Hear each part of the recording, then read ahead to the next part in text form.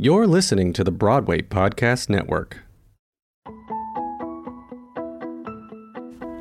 Hey guys, Ilana Levine here. Together with Sam Mayer, I host How to Be More Chill, a podcast devoted to our beloved musical, Be More Chill. Listen, I just want to tell you that if you're around the weekend of January 25th, go to Broadway Con. All of the fabulous podcasts that are part of the Broadway Podcast Network are going to be there live, interviewing your favorite stars, and Broadway Con is just a blast. So get yourself to Broadway Con, find the Broadway Podcast Network events, and if you love Broadway, you're going to love this weekend. Or pretend to check a text on my phone. Come on, go. Hey everyone, I'm Sam. I am Ilana. And welcome to the How to Be More Chill podcast. We are now on what Ilana and I are calling version 2.0 of the How to Be More Chill podcast, because our first 5 episodes, which you should go back and listen to if you haven't yet, sort of tell the story of how Be More Chill got to Broadway. And now they are well into the Broadway run, and as we start 2.0, we're really getting a sense of what the world is to do the show 8 times a week, from the performers, creatives, behind the scenes, everyone involved, because it really is one thing to dream about going to Broadway, and now they are on Broadway. Or the 2.0 version is the here and now of what's happening in the world of Be More Chill versus the, story of how it got to Broadway. Here.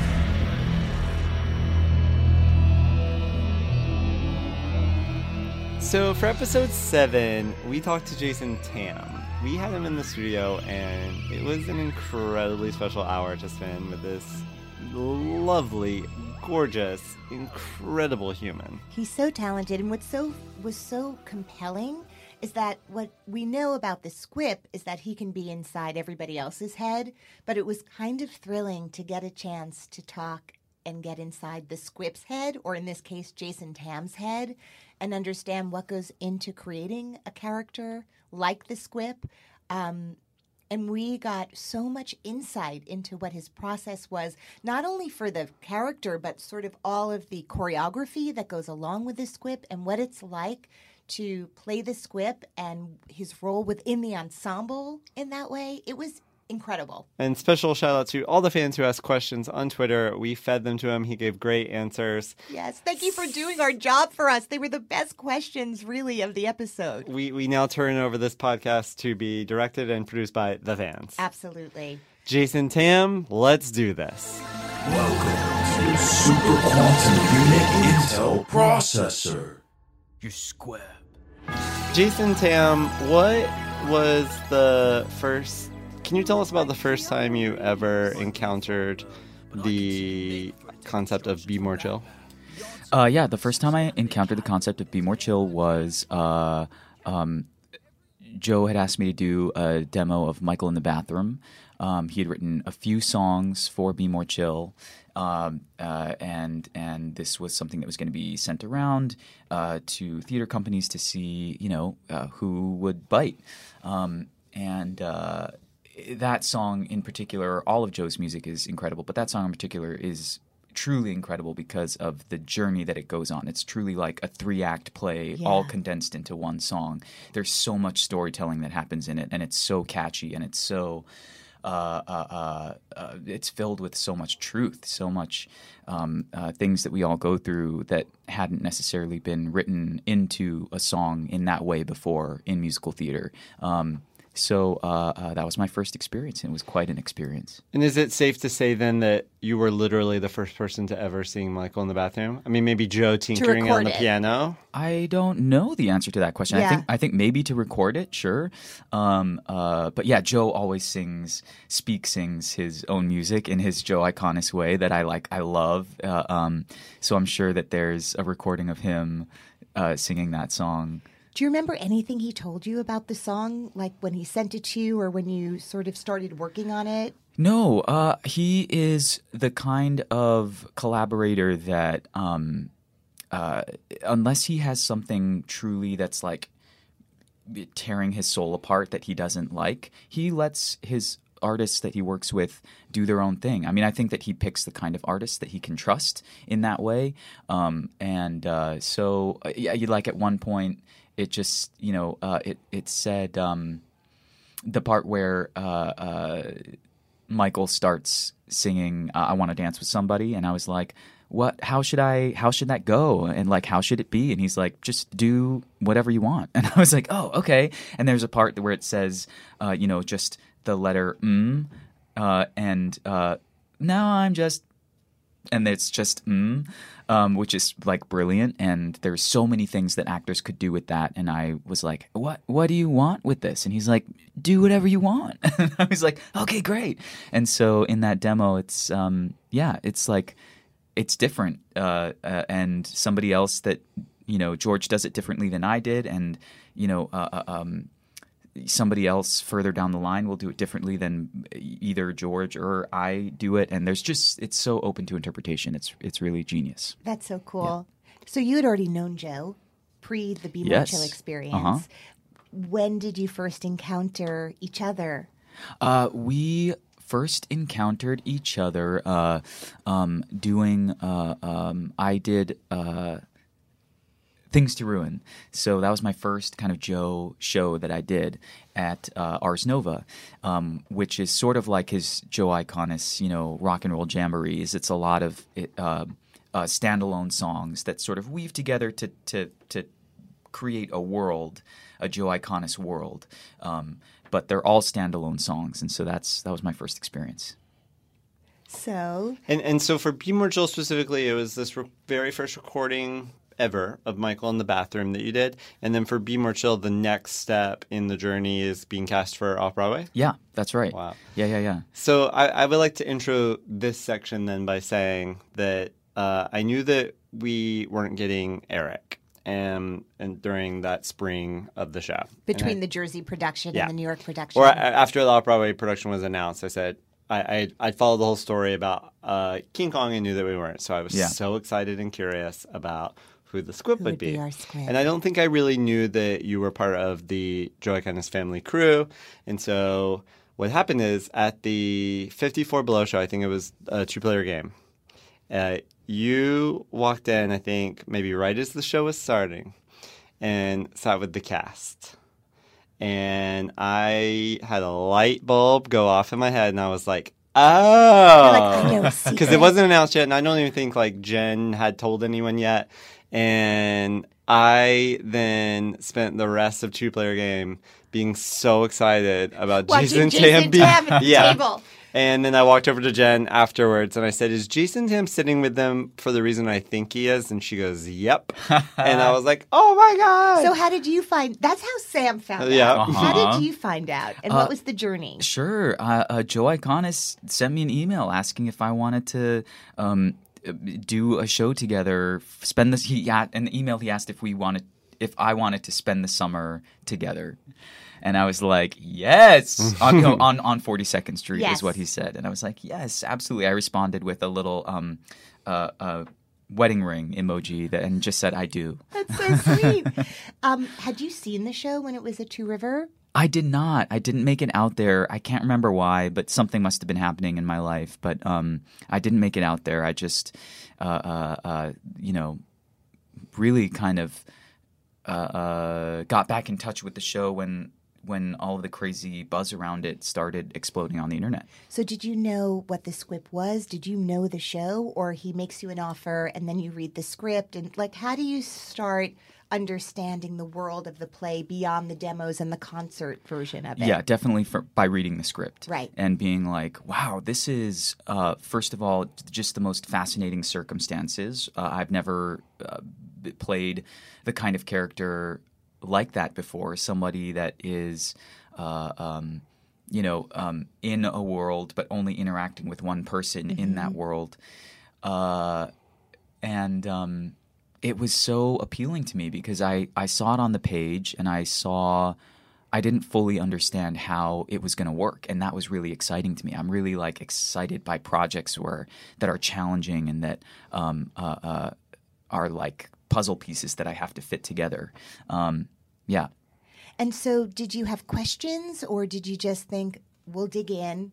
Did you know Stephen Brackett, the director, before? I didn't. No, I'd never worked with him. I'd seen his work before. Right. A friend of mine was in a show that he directed called City of, and I liked his direction. And he created this. It was a crazy play. I mean, there were all kinds of weird, like, secret passages, and there were gargoyles that came to life, and it was like magical realism. It was kind of like a bonkers show. And I feel like Stephen Brackett is such a beautiful weirdo that he just kind of, something about him really taps into and elevates and magnifies the uniqueness of shows, especially like that and like Right. Be More Chill.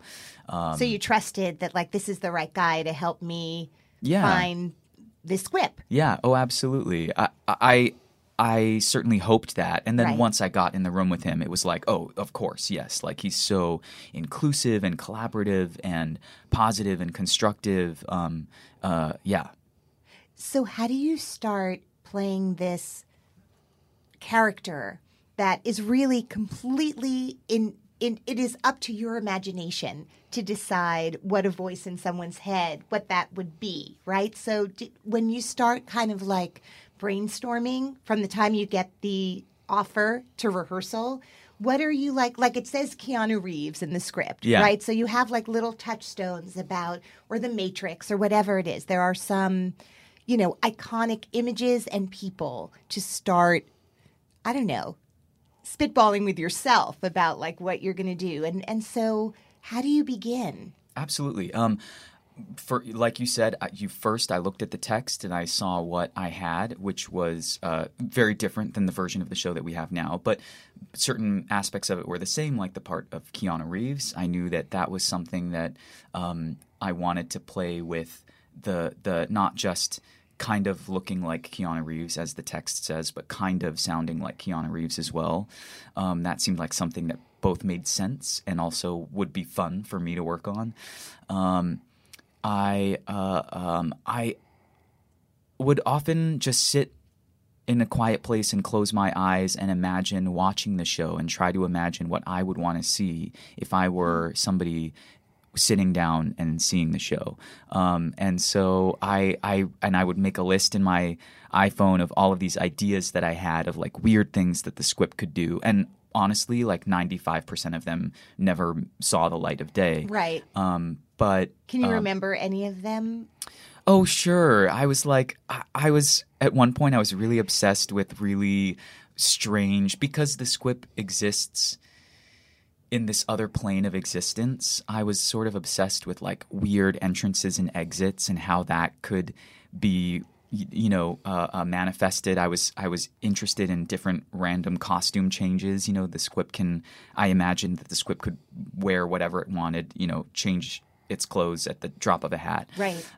Like, because he's magic. Yeah. He, she, it, they are magic. Yeah. Exactly. It's so open to interpretation. Yeah.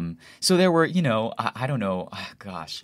I feel like because I didn't know what the set was going to be like either, but in my head there were like trampolines and there were like things that I was throwing, and there were different outfits, Yes. like Cirque du Soleil SQUIP. Cirque du Soleil Yeah. SQUIP. There were different, I don't know if Jeremy would be into Star Trek or something, so I thought it would be cool to like enter in like a bridge uniform or something Sure. at some point. Oh, that's cool. Plus, I'm everyone looks great in those uniforms. Right? Let's And be that's honest. just me. I just wanted to put on a Star Trek uniform. You're getting me Especially with thinking spandex. about things like imagining like throwing down like a pill and then it's smoke and then you disappear. Oh, Maybe totally, some like yeah. you disappear under the stage. David like, Copperfield descend. SQUIP. Yeah. Oh, so off Broadway, I asked if like we ran out of money for a trapdoor situation, because I wanted to kind of really emphasize the otherworldliness of the SQUIP and the magic of it and sort of appearing out of nowhere. And so I asked if I could please pay for like a trapdoor or something, and they're like, we can't, there's just no way to put it in. You're like, I'll babysit extra hours. I will. I was totally willing to do it. Well, it all has worked out. It has, Because yeah. the SQUIP's entrances and exits and costume changes are elaborate and exciting, and especially on Broadway. They're completely Broadway level. I mean, there's an entrance that's like Galinda, right? Like A little bit. Yeah. There's like so much going on that's amazing. Yeah.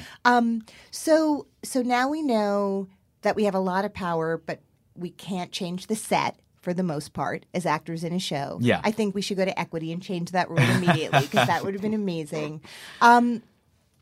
You are in an interesting position where your character interacts with everyone, but really is in a separate world from everyone. And I think, as an actor, we're such community people, and it's all about interacting and reacting with someone else. Like, no one acts by themselves, right? It's about listening as much as giving. So how do you handle being a part of a community that is the Be More Chill cast, literally the characters in that play, they all go to high school together. Mr. Here and the teacher and you are sort of in different worlds sometimes than the rest of the play. Yeah. What was that like for you? And can you talk about that a little bit? Sure. At first, it was super fun, and it still is, because I basically get to pretend like I'm a superhero. I get to, wear a cloak of invisibility. You know what I mean? It's like I'm a fly on the wall. I'm both here and there, and have access to infinite knowledge at the drop of a hat. So at first, it was super fun, and it still is. But there definitely reached a point where I started to feel a little sad because I started to feel a little disconnected from the people around me. I love interacting with Will Roland. He's an incredible actor, and also we just get along like two peas in a pod off stage too. So if I had to pick one person to interact with at all only, it would be him. It's a win. But even still, it was just like I started to, the whole family, capital F family thing that we have going on throughout the years with Joe Iconis being the hub of that, I just started to feel left out of it a little bit, just purely because of the circumstances on stage. And also I think the geography of the theater doesn't help. My dressing room is kind of sequestered off a little bit in a separate corner. And you don't share a dressing room. I don't, right. which so is this is my first private dressing room really? on Broadway. You have a studio apartment in New York City. It's so nice. Yeah. But I did start to get a little lonely, and I had to remedy that by visiting other people. I just had to start making the rounds every once in a while. I think, every once in a while I'll end up in the green room, the Mountain Dew green room, or I'll go upstairs and hang out with the swings. Or and I gotta say, it was alarming the very first time. Yeah. It took a month or two because I think you were just getting settled into the role a little bit. And then once he got a little more comfortable, he has 20, 30, 40 minutes before you enter. 35. 40, I guess 40 minutes. 40. Yeah. So, at one point a month or so in, all of a sudden I look up during the opening number, we can watch on the monitor in the VIP room. And Jason's standing there, and it was in the VIP room. In the VIP room, right. in his red onesie that they all have for changing, and watching the opening number, which you'd really basically never seen or only seen minimal parts of, and for me it was like the SQUIP is watching, and also I'm next to the SQUIP during the play during Be More Chill. It was so awesome. I will remember that forever. Do the costumes all live in your dressing room? No. None of our costumes live in any of our dressing rooms. Okay. There are two quick change booths on either side of the stage, and then all of the changes happen either in those quick change rooms or in the wings. Okay. If it's a super quick change, there's one that in the middle of Pitiful Children, that's in the wings because there's literally no time to go 3 more steps into that would shave 5 seconds off of it, and that's 5 every seconds second. that we need. Right. It's like the marathon. Who's going to win the marathon? And it's literally milliseconds. Yeah. And it makes all the difference. Totally. So there is the entity that is the SQUIP. Yeah. There is clothing that allows us as the audience to kind of understand.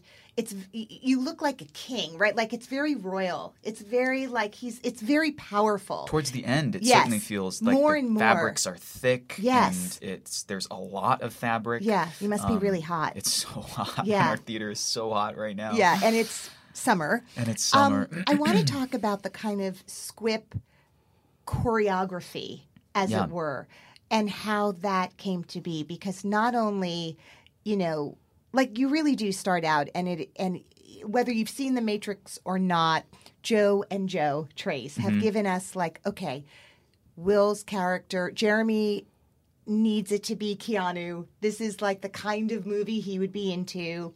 The SQUIP is amazing at figuring out what and who, like to shapeshift into the thing that will work for the person you are now entering. And then when we're done, I want to know what you'd look like for me and for Sam in your mind, what the SQUIP would be for me. Oh, interesting. But also there's like this incredible choreography, handography, and choreo for your body. And I would imagine that as much as, your brilliant choreographer put it together, you might have had some input in terms of what would feel comfortable. So how did the SQUIP language come to be? Totally. Chase Brock did by far the brunt of the work, brilliant work on that, and he researched the kinds of dances that SQUIPs teens do. that first of all that teens would do, and things that they would find online, sort of cultural phenomenons, memes that they find online, and that's how jump style came about. It's this Belgian rave dance that he found that people do. That's what this is based on. A subset of people do, not everybody, but it's like some people are really into Belgian jump style rave dancing, and so. Another thing was finger tutting, hand tutting, and that's kind of the brunt of what the SQUIP does. I think because it is now, it's current, but also because it looks kind of like a circuit board. It's like really rough, sharp angles.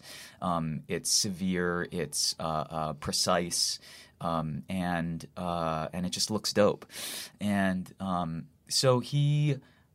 While other people were rehearsing, we went into a tiny, tiny little closet room, and he gave me a series of this hand finger tutting things, and I recorded them, and I had to just sit there and do it over and over and over again. And whenever I was in rehearsal, I was like always the weird person that was just staring at myself in the mirror, trying to refine these hand movements, because a lot of the times what feels like a very sharp right angle in your hands isn't quite precisely sharp, and so you really fine-tune it to make it look good.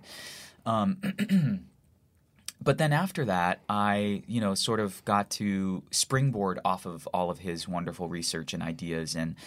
And so there were moments that were unshaped, that were left kind of raw, which feels vulnerable at first because you're like, I don't know what I'm doing with my hands. Right. What do I do with my body? But after just breathing into those moments and staying present and watching what Will was doing, there was always usually some kind of thing that I could add on my own to tell the story of when the SQUIP is controlling Jeremy physically and when the SQUIP is not controlling Jeremy physically and letting him flourish and kind of learn on his own. So to answer your question, Chase did most of that stuff, and there are moments like in the fight sequence where I just sort of watched what Will was brilliantly doing and then created hand movements on my own. Right, like you were then the marionette. Exactly, the puppeteer, and he's your marionette. Which was in that influenced by a lot of fan art. There's a lot of fan art which portrays the SQUIP as kind of this puppeteer, and he's got all the characters on different strings of his hand,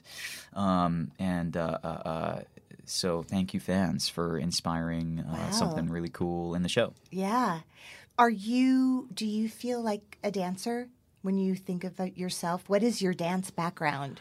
I do think of myself as a dancer at the end of his dance career.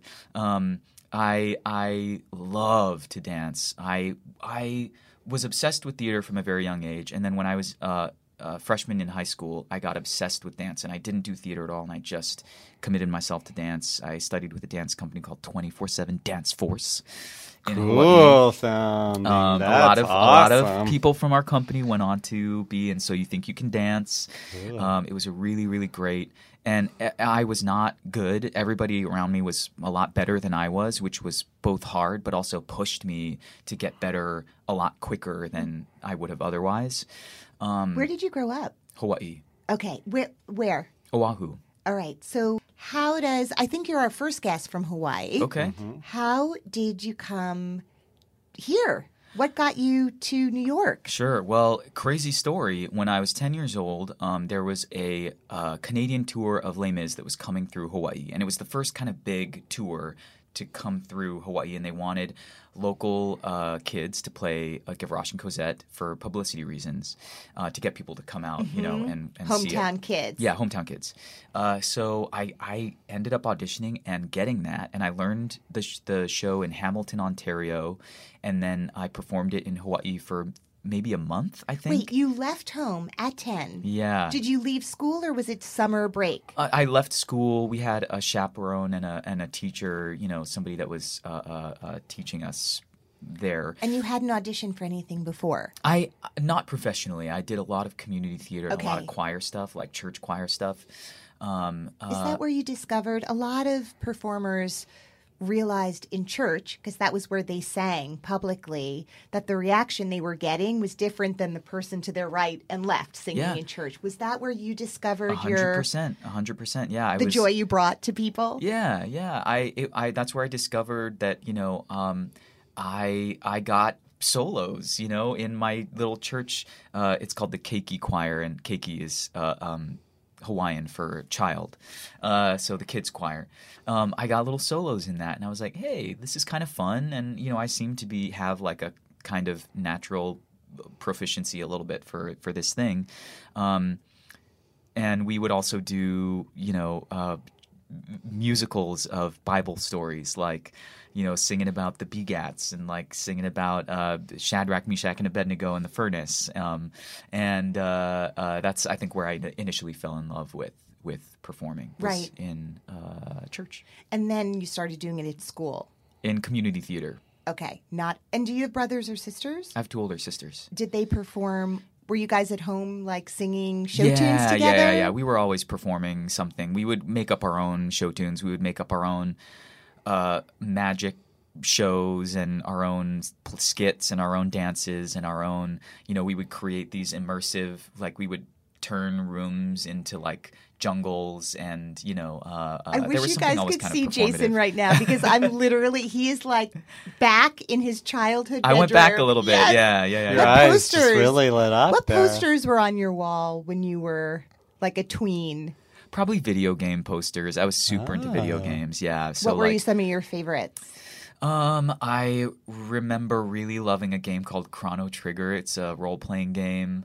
What else? Were you a Mario Kart or not? Yeah, I love Mario Kart. I saw you 100%. wearing a Zelda shirt the other day. Yeah. I liked Zelda. I didn't have an N64 though, so at one point I stopped. You know, I played the NES Zelda, like the really old Zelda games. And then were you walking around with like a little Nintendo? Yeah, I in had your- a Game Boy, Yeah. and then I had a Game Boy Advance, and then Because you got good grades, so they were like, okay. yeah. Yeah, I did. That's amazing. So how perfect. Like everything you did as a kid perfectly led you to this show. A little bit, You yeah. know, like in terms of your talent and your interests and like the world and Yeah. creating worlds that are Yes. magical and Yeah, and technical. always having an interest in musical theater and sci-fi and dance, and you know, kind of being a weirdo to a certain Weird extent. dash O. A weird O, yeah. So Gavroche, when you were 10 or so in Hawaii? Yeah. Oh, yeah. Okay. So you that go to happened. Ontario. And You then come back. Yeah, perform it for a month, and that's it. But they keep everybody on file, sort of nationally, because they go through kids so quickly. Everybody's You know, grow. you grow. You hit puberty. They kick you out. So and they can't have auditions constantly because that's very expensive. So they just keep people on file. So I got a call one day asking if I wanted to come to New York and be Gavroche and Les Mis for 6 months. And How old were I you? said yes. I was 10/11 years old. And your parents are game? Yes. I mean, I didn't realize what a huge sacrifice that was at the time. But my mom came to New York to live with me for 6 months. My dad and my 2 sisters stayed in Hawaii. And do you have a tutor? Do they enroll you in school? What happened? I went to school. I went to professional children's school, which, is I was in classes with the Culkins and all of them, Macaulay and Rory, and there's more. Yeah, okay. yeah. Quinn Culkin, Kieran Culkin. Did you know who they were? I knew who Macaulay was. Yeah, that was and then post Home Alone. That was post Home Alone, for Okay. sure, for sure. So I knew who Macaulay was. I didn't know who the other. I didn't know that there were so many of them until I You're like, "There's went to just one PCS. Yeah. Wow. So you're in school, and so you're doing the show. Are there people that were in Les Mis when you did it who we would know now, like who kind of came up with you? Yes, I think so. Lacey Chabert, she was in the movie of Mean Girls. I think she played Gretchen. Who else did I do it with? Savannah Wise.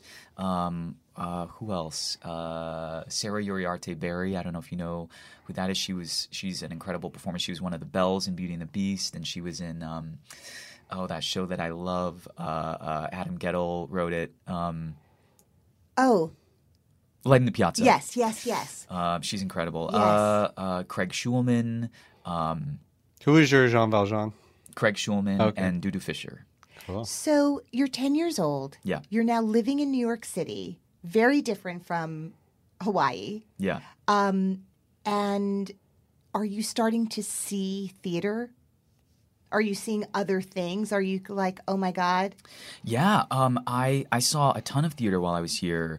I'm not sure how because I never missed a show. But Right. I saw Tommy, which just blew me away. I remember jumping out of my seat when that first chord, the guitar chord, struck, and I was I was captivated for the entire show because I liked rock music. Yes, and now you're in that show that is Yeah. doing that. If you think about your feeling of seeing Tommy, that is every young Yep. person's That's experience. happening at least once every performance at Be More Chill, which That's is so cool. cool. It's just like that is now, like talk about paying it forward. Yeah. And we're now giving that experience to all these young people. Did you stay or did you end up going back? No, I went back to Okay. Hawaii. My mom wanted me to have a normal rest of a childhood, and it's possible to have a childhood in the entertainment industry, but it's a lot harder to have a childhood than it is just normally. So my next question then is the soap period of your life is in your 20s? Yeah, that was kind of very soon after I had graduated for college. So that was my early to mid-20s playing a teenager with actual teenagers on a soap opera. Not weird at all. I never thought I would end up on a soap. I just never thought that was something that I would end up doing. It wasn't on your radar as No, something not you even even a little aspired bit. to do. But I was so glad that I did because I learned so much. It felt like I was getting paid to take an on-camera acting class. And You are. I'm not. And to learn all those lines and to just be that. It's very good practice. Yeah. Very, very good practice. It's really nonstop. And I wouldn't say that I'm proud of my work necessarily on the show, but I'm very glad that I did it, and I feel like I learned a lot. Julianne Moore, Judith Light, some extraordinary actors. Yes. That we all know and love have talked so much about exactly as you described it, like the best acting school, work ethic, and showing up and knowing your lines, doing it on your own most of the time. Yeah. Building that muscle. It's like going to the gym. Yeah, Yeah. you work that muscle. And family. Like soaps really have a strong family dynamic in terms of the cast because you're in a dark basement somewhere shooting this stuff when the rest of the world is, outside in sunlight and the repetition of just the technique of it and having to hit certain marks and knowing like how stories are told, from the perspective of a camera as opposed to this perspective of a proscenium, and right. being able to negotiate, a multi-camera setup where there's 5 cameras and you have to, find the right lens at the right time, and it's there's a lot of technique to it that you can only really learn just by doing it. How many years were you on a soap? 3.5. So you shot it in New York, Uh-huh. and New Yorkers especially really watched soap operas at that time and would probably know who you were when you were walking around outside. Yeah. So that was probably at the beginning of you getting used to interacting with fans. That's correct. Yeah, it was. All the time, whether you're ready for, without a stage door, like Yeah. just walking around. Oh, it always happened on public transportation. Yeah, they'd be like, "You're Marco," and I'd be like, "Yeah, I'm Marco on the bus." stage train. Yeah. Right. So you are now in something that has the most incredibly loyal fan base. Yeah. Passionate fan base. So much of why the show is happening is because literally the fan art that's influencing the show itself. Yeah. And then the fans that got the show to Broadway in a big way. In a huge In a way, in a huge game-changing way. Yeah. What has that been like for you, having this outpouring of love as well as an outpouring of a feeling of ownership of something by people you don't know?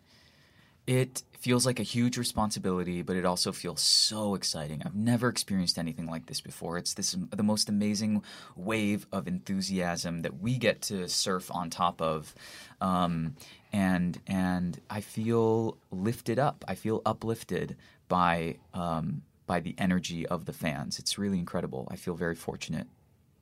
And how are you able to? You have such a it's a big singing role. Mm-hmm. How are you taking care of yourself? What are the things that you do to be the best SQUIP you can be? Sure. Every night. I stay hydrated. Mm-hmm. I warm up. There was a period of doing the show off Broadway where I was sort of on the verge of not being able to sing what I needed to sing and also speak what I needed to speak, because there's always a period for me when I'm first doing a show where at first you rely on adrenaline and it's all great, but then the repetition of something can be very destructive to either physically or to my voice. Mm-hmm. And it's always because of excess tension. It's always because of that. And so I go through a period where I have to navigate that, and I have to figure out how I can tell the story that I want to tell without sacrificing anything or feeling like I'm marking, but without gripping muscles that don't need to be gripped. And so that requires, it's really hard. It requires, I'm not a good multitasker, and it requires multitasking. You have to be able to do your show, but also like keep a part of your brain focused on what is happening in your body when, and what is extraneous tension and what's not. And so I managed to get through that period, that learning period off Broadway. So when we came to Broadway, I knew how to do the Keanu voice and sing the material that I needed to sing 8 times a week. And protect yourself. Yeah. You know, we have so many amazing questions from fans about specifics about you, the show. Yeah. But you happen to be here the morning after a kind of historical night on Yeah. Broadway, because the number of Asian actors that were on stage at once last night. In principal roles. Yeah, principal roles. all of the last 4 bows were Yes. people of Asian descent. Which yeah. I believe is a first in a show that it certainly is not about that specific thing. Yeah. Were you aware of that when you began the show last night, or when Yes. did it hit you? So what was that like for you guys backstage and in leading up to it? It was so exciting. It felt so good. It felt both incredible, but also like just another. Like, of course, something like that would happen with Be More Chill, because Be More Chill is that kind of show. Mm-hmm. So it felt both extraordinary and also like, of course. And it is so cool. I mean, I forget his name, but the actor that is the one of the main characters in that new Netflix movie, Always Be My Maybe, he was giving an interview sort of about his life and being an actor of an Asian American actor. And he was like, yeah, that's what happens when you populate a story with a lot of Asian people and not just like token 1 or 2 token people here or there. What happens is they get to be real people. Yeah. They get to and there's no one. I don't mean that there's only one real way to be an Asian American. I mean that they get to be all of the people. Yeah. Fill out all Fill the out roles the entire and all. gamut. Yeah, the entire Did you spectrum. look for that when you were growing up and watching things? Were you like, I don't see me there, or I do see me there? What, I wasn't aware of it at the time, but do you but think that's that did because you happen. grew up in Hawaii and you were Part of just it is sort of that. not feeling alone in any way? I mean, I was surrounded on a daily basis by people that looked like me. Right. It's sort of this Asian American utopia melting pot. But in the entertainment industry, I didn't see people that looked like me. I remember watching this ad for a milk ad, and there's this. It's a kid, and he's like really skinny, and he's blonde, and then he drinks milk, and he looks into the mirror, and he sees his future self that's drunk a lot of milk, and so he's like really big and hulking and blonde. And I remember thinking, oh, I wonder if I drink enough milk if I'll be blonde one day and white. Like I thought that I would like turn white someday, and get blue eyes, and so the things that I saw on screen didn't reflect who I was, and so I always grew up thinking of myself as white because that's what I saw on camera.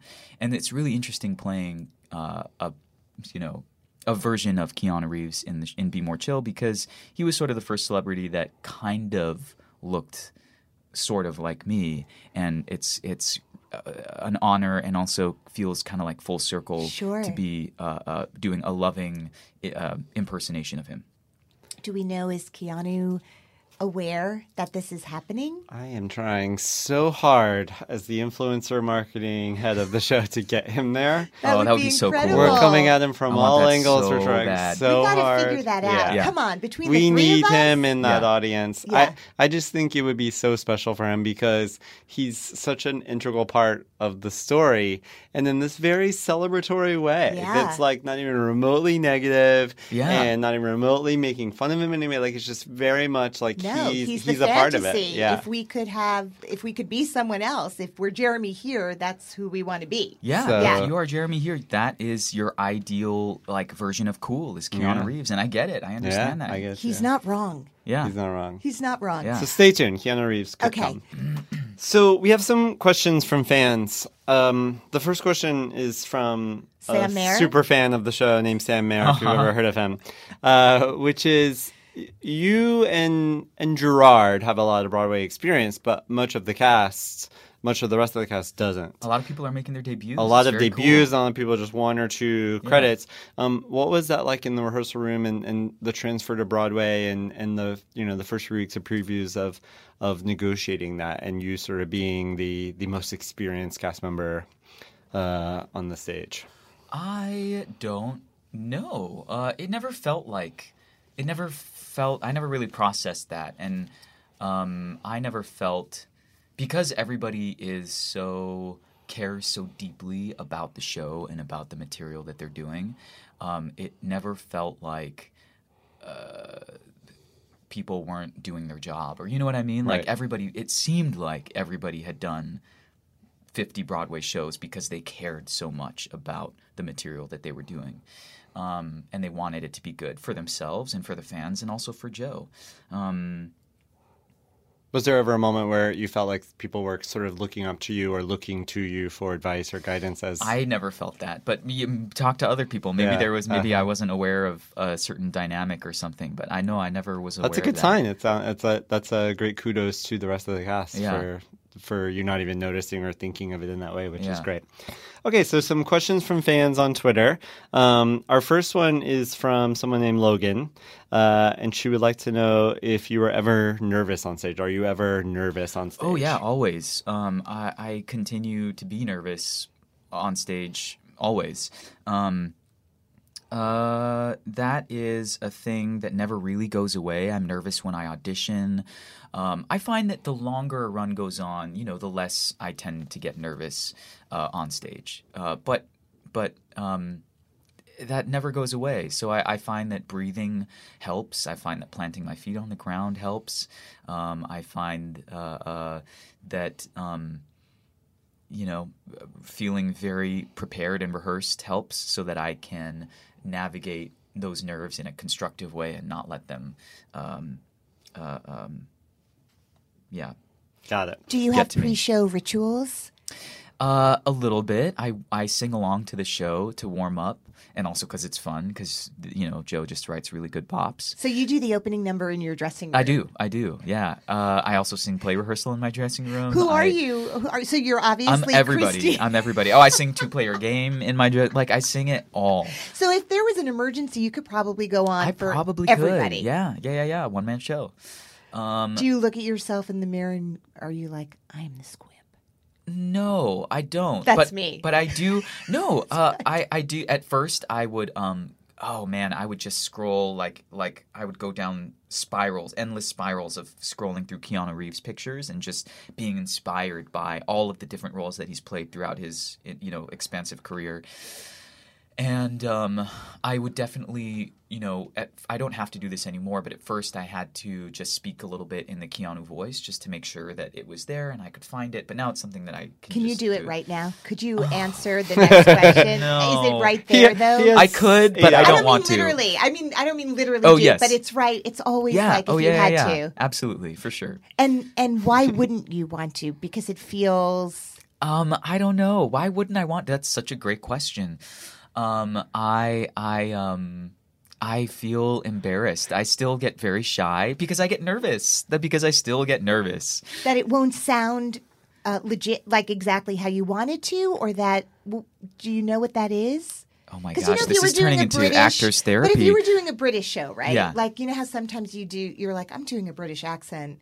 Like who was I talking to? Oh, when I interviewed Stephanie J. Block, she's like, I'm sounding like Cher when I ask my daughter if she wants Fruit Loops. Right? Yeah. Like it's so, she's always checking in. Do I still have it? Yeah. Or not even sure that she has it? Yeah. But anyway, I don't want this to be therapy, but I was just curious if it felt like, if it's just fun or just, I don't know. I would don't know what imagine it it's is. like me. I speak French fluently, or I should say I used to speak French fluently, and like people would always say say something in French, and like it's the last thing in the world you want to do when someone asks you that. You feel like you're showing off? No, I don't know. It just doesn't feel Because I really want right to hear and you natural. speak French right now. See, and like I and know, we're I know, dying I wanna here, hear you Keanu, we're speak dying French here too. French, and like Yes. it just doesn't feel. I don't Why know. is that? That's so interesting. It's so interesting. I think part of it is for me is like I'm an introvert, and so I don't love performing in arenas that aren't like set up to be Right. a performance. And with the full warm up and the full sort of rituals to go through to get ready, I would imagine that was Yeah. true even for speaking a foreign language, where it was like,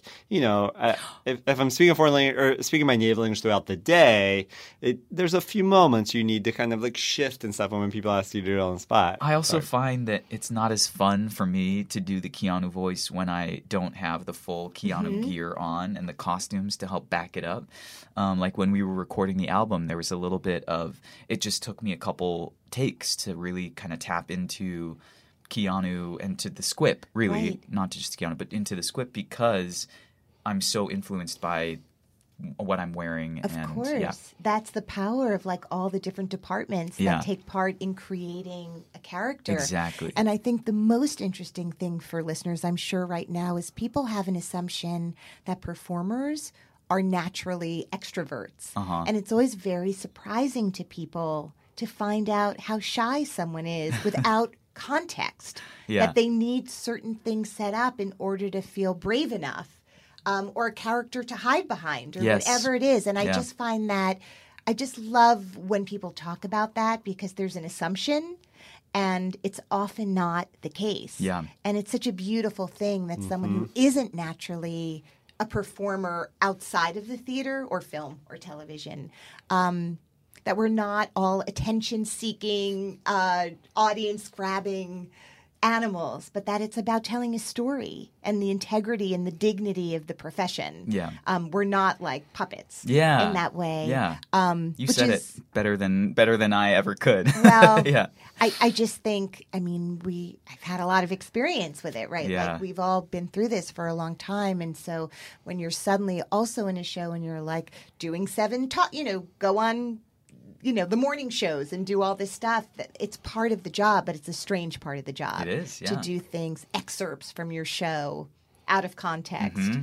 to sell tickets. Like it's a Yeah. whole other. Yep. All right, next question, Sam. So, leading into this next question, Ilana, do you know that one of Jason's nicknames is Farmer Tam? Well, I didn't know it was Farmer Tam. I didn't know that either. Oh, really? Yeah. No. Aren't you who told me it's Farmer Tam? No. No. Oh. Well, in But- my mind, I've been thinking you're the one who told me that. So I hope that you Interesting. enjoyed this nickname. I do enjoy the Okay, I nickname. love it. I enjoy wish it immensely. You should be wearing my overalls I today. should. Farmer Tam, I how are you should. doing? Yeah. All right. So, and To the that reason end- I know that is because Jason is, I always see you in the theater going to water your plants because I would imagine you don't have a water source in your dressing room, so you take them somewhere else to water them. Yes, and also a light source. I don't have a light in my dressing room, so I take them up to the third floor in the other side of the theater to the wig room, hair and wig room, to get light. And you post on social media pictures of your garden. Yeah, I've yeah. seen on occasion. So Marie met George Salazar is someone's name on Twitter. Yeah. Has a question. She says, "I started a garden because of you. What's your favorite plant and why?" That is like truly the hardest question because every single plant gives something unique, and that is truly an impossible question to answer. Maybe, but I want to. What is a favorite plant? Sure. My mom has some roses on the side of her house, and I just really like them, and they remind me of her. And every time I go to visit, it's just something that I associate with her, and so I started growing the same variety of rose in my backyard, and I like it because it makes me think of my mom. Aww. are they successful? Yes. Is the planting successful? Oh, they're thriving. Yeah, Amazing. yeah. So did you learn gardening from your mom? Was that something you did growing up, or is it a passion you came to on your own? Well, I didn't do gardening per se growing up, but I was always interested in plants. I remember when I would come home, I would sort of make the rounds to see what had changed. I loved seeing day to day how things were growing. I see plants. You know what I mean? Sometimes people have trouble taking care of them, and it's because they forget that plants exist in their house. Granted. Yeah. But I like to look at them and see them and take care of them. So I've always been pretty decent with houseplants. I've killed my fair share because there's, you just kind of learn by mistakes. And I'm learning a lot about farming now and gardening because I am lucky enough to have an outdoor space of my own. Thus, the Farmer Tam Farmer moniker. Tam. Yeah. Mm-hmm. Well, the reason I know is because I often write a card to our influencers who come, and I always say, "Who's your SQUIP? Mine is." And I have a default answer. My default, maybe I won't say it yet because I think we're going to ask the question of having Jason pick our scripts. But I have a default answer that's for most people. But every now and then I change it up depending on the person. And for one person who knew you, who was it? It was someone, maybe it was your friends who were in the soaps with you. I wrote in their card, "Who's your SQUIP? Mine is Jason Tam, but specifically when he's gardening." So Farmer Tam was my script that day, and I get I love it. that. my script. Well, the that. way you describe your plants, I mean, anytime anyone recommends that we see things, really see them, it's a great way to go through the world. So Sycamore Squirrel on Twitter has a question for you, which I'm also curious to know the answer to. What is the thing you look forward to most doing each show? I love the backstage stuff that happens. So there are these weird, traditions that happen, moments where I wave to Dennis, who's playing the bass, and moments where I have every single night I have a check-in with Stephanie Hsu at a certain point, and we used to have this running gag, improvisational thing with a pumpkin that would go out on a table during the Halloween number, and what else? Because you high-five see Kaylee pumpkins. at a certain time, our stage manager. Yeah, because I really see the pumpkins. We would pretend that this little pumpkin was our kid, and sometimes we would eat its brains. And so it got really dark. So we moved on. It wasn't helping the show, right? We quickly moved on from there. Yes. But I love And this all is the silent backstage improvisation? You Or you're backstage spooning the stuff. brain? It's quiet improvisation. Yes. It's not silent, but it's quiet. Have you ever cracked up on stage? Yes, I have. So you're allowed. I don't do it often. But you have. I can stay pretty. There are certain things though, like for Will. at the most quiet moment of the show, right before I sing the very sort of quiet ending of "Oh, everything about you is so terrible," and he's, it's really sinking in. He's really sad. He's really letting that into himself, Yeah. and that is hurtful. Yeah. But as the SQUIP, it's what Jeremy needs to hear in that moment in order for him to. You're actually giving him a present. Yes. If you're the SQUIP. It hurts Yes. now, but it's going to make him stronger in the long run. Anyway, I digress. He sneezed, but like the cutest little mouse internal, because he was trying not to sneeze so bad. And so it sounded like this. Like, I don't know if you could even hear that online, but and then he shook his head a little bit, and then he had this this grin, like he had done something he shouldn't have, and I laughed through the rest of the number. I thought it was so hilarious, and I couldn't Just not. an adorable little sneeze. Yeah. I love that. Yeah. So sneezes. That's my weakness as if we an want actor. to break you on stage. Yeah. All right. Sneeze. So how did you phrase this earlier that you would like to hear what Jason thinks is who he thinks is our squips? Is that what you wanted to ask? Well, first of all, what do you think of the whole SQUIP concept? What do you think Oh of my the gosh, SQUIP? that's such a big Yeah. question. A truncated. What do I think about Yeah. the huge SQUIP concept? I mean, I think that it is so appealing. I mean, there's part of us that wants every part of us. A little part of us wants to have a SQUIP.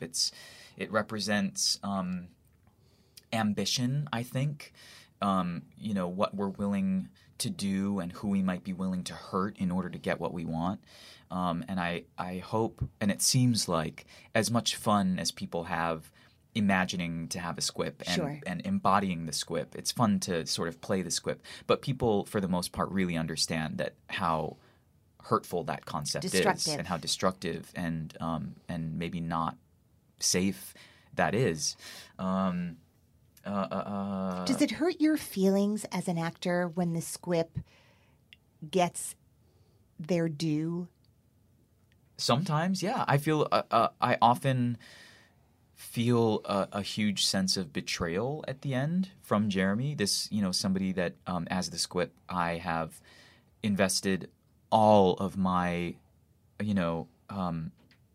processing power into bettering his life, and not just his life, but eventually the SQUIP realizes that fixing Jeremy isn't enough. And in order to really get Jeremy what he wants, he needs to be able to control he can't just control the output of Jeremy. He has to control the input of everything that's coming into Jeremy's life. And the only way that the SQUIP can do that is by SQUIPing everybody else, whether they want it or not. But also, in a sense, the SQUIP also realizes how much everybody else is suffering. Even the most popular kids in school are often suffering the most and just hiding it the most. And so the best way to eliminate that is to SQUIP everybody, and then you have instant.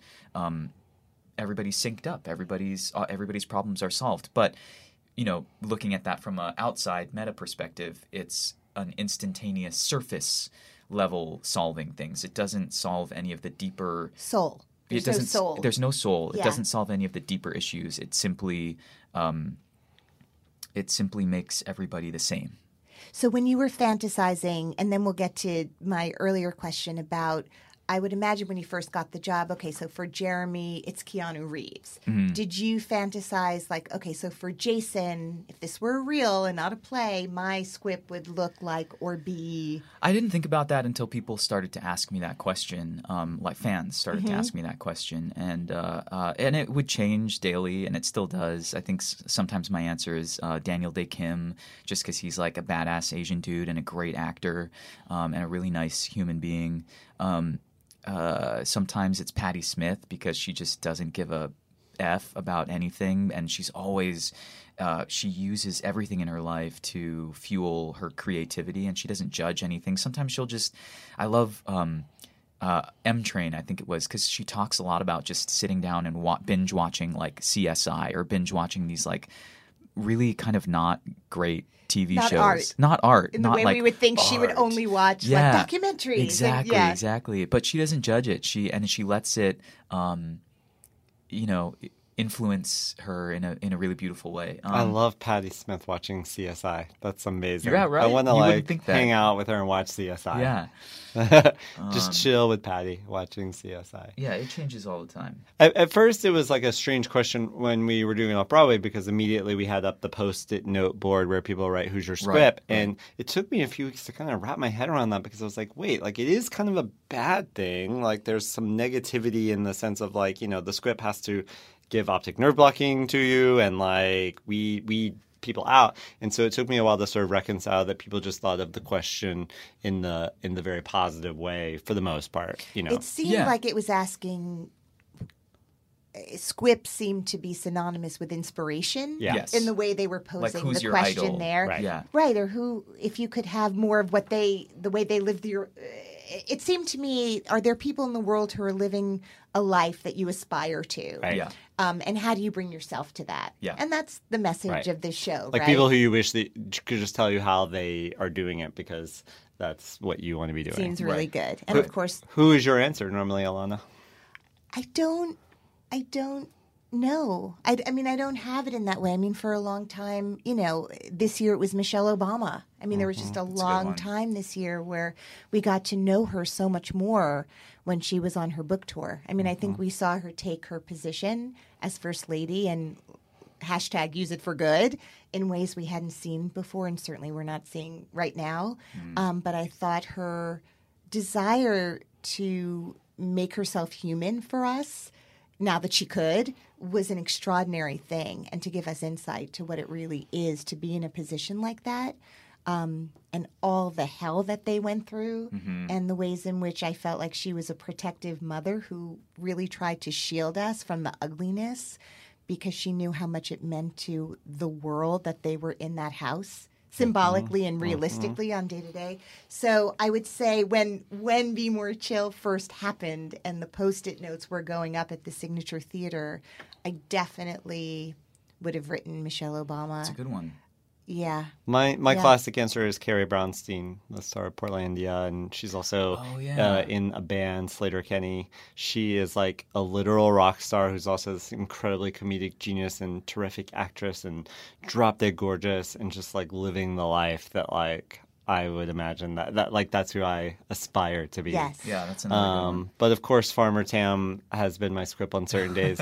And I think what's important to say is that after getting to spend this hour with actual Jason Tam, I think I can also now integrate Jason Tam into my list of people who are my SQUIP, the actual SQUIP himself. And also just to see, like, you play what could be considered a pretty self-involved character. I mean, we're all very self-involved, but as much as, you know, there's a way in which you, Jason, are in the world and just you're all goodness.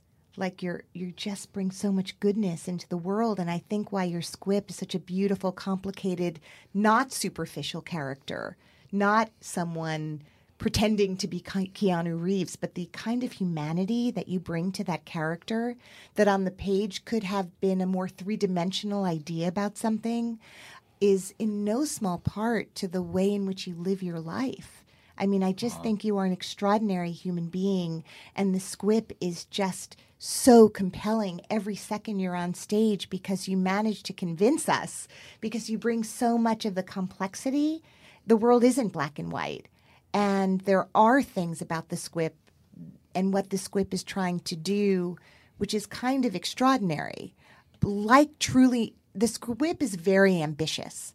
And it's a weird thing in the world. Like, is ambition a good thing or a bad thing? And I think what ambition is something that we aspire to and have, but it also brings good into the world. Sure, it's sort of like technology in Yes. the mind that Michael has in the show, where it's neither good or bad. It's how you use it. It's how you implement it that matters most. Yes.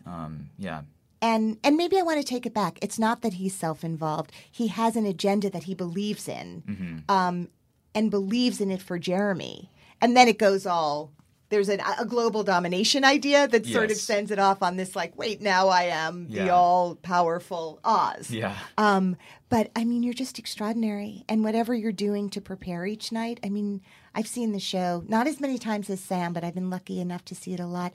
Your voice is just one of the most singular, most beautiful voices on the planet, and right now on Broadway specifically. And thank you for sharing your talent and your soul and your heart with us today, with the fans, at the stage door, all of it. You're like a superhuman. You really are a superhuman. So thank you. Thank you. To close this out, a fan on Twitter reminded us that in previous episodes we've ended with a question, and I'd like to end with that one today, which is, finish this sentence. Jason Tam is...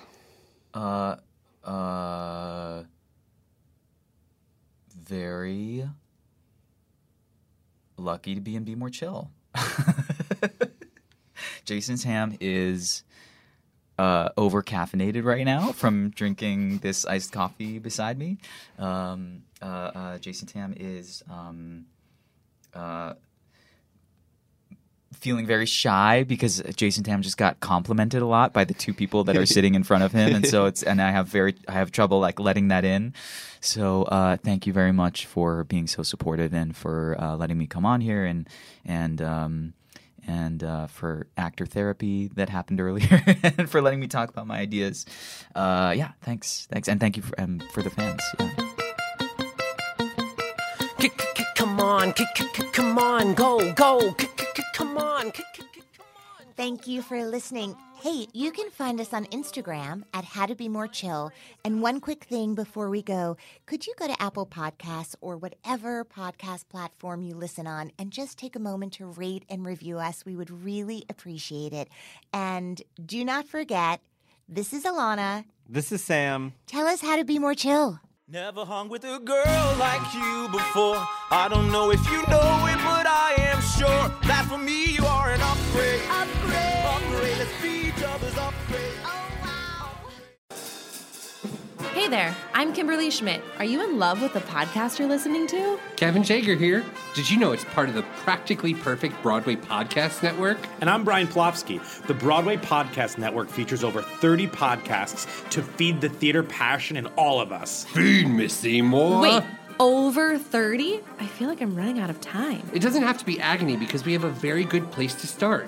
Try out the Broad-Wasted podcast with the three of us. And yes, it is what it sounds like. Join us every Tuesday for a hilarious happy hour with the best and brightest on Broadway. We drink, play games, share laughs, and did I mention drink with your favorite Broadway stars? From Jeremy Jordan, Patty Murin, Jessica Vosk, and Carolee Carmelo. To James Monroe Iglehart, Sierra Bogus, George Salazar, and Alice Ripley. We have too much fun with too many friends of the show to mention. And on BPN, there's a whole new world of theater podcasting at your fingertips. Alongside the Broad-Wasted podcast, you can discover other great established shows and exclusive podcasts that were made just for the BPN network. So defy gravity and fly on over to BroadwayPodcastNetwork.com. Or go direct to our page at bpn.fm/Broadwasted. And follow us on Instagram and Twitter. You can find us at Broadwasted, and the network is Broadway Podcast Network. We just can't wait to be a part of your weekly theater podcast lineup.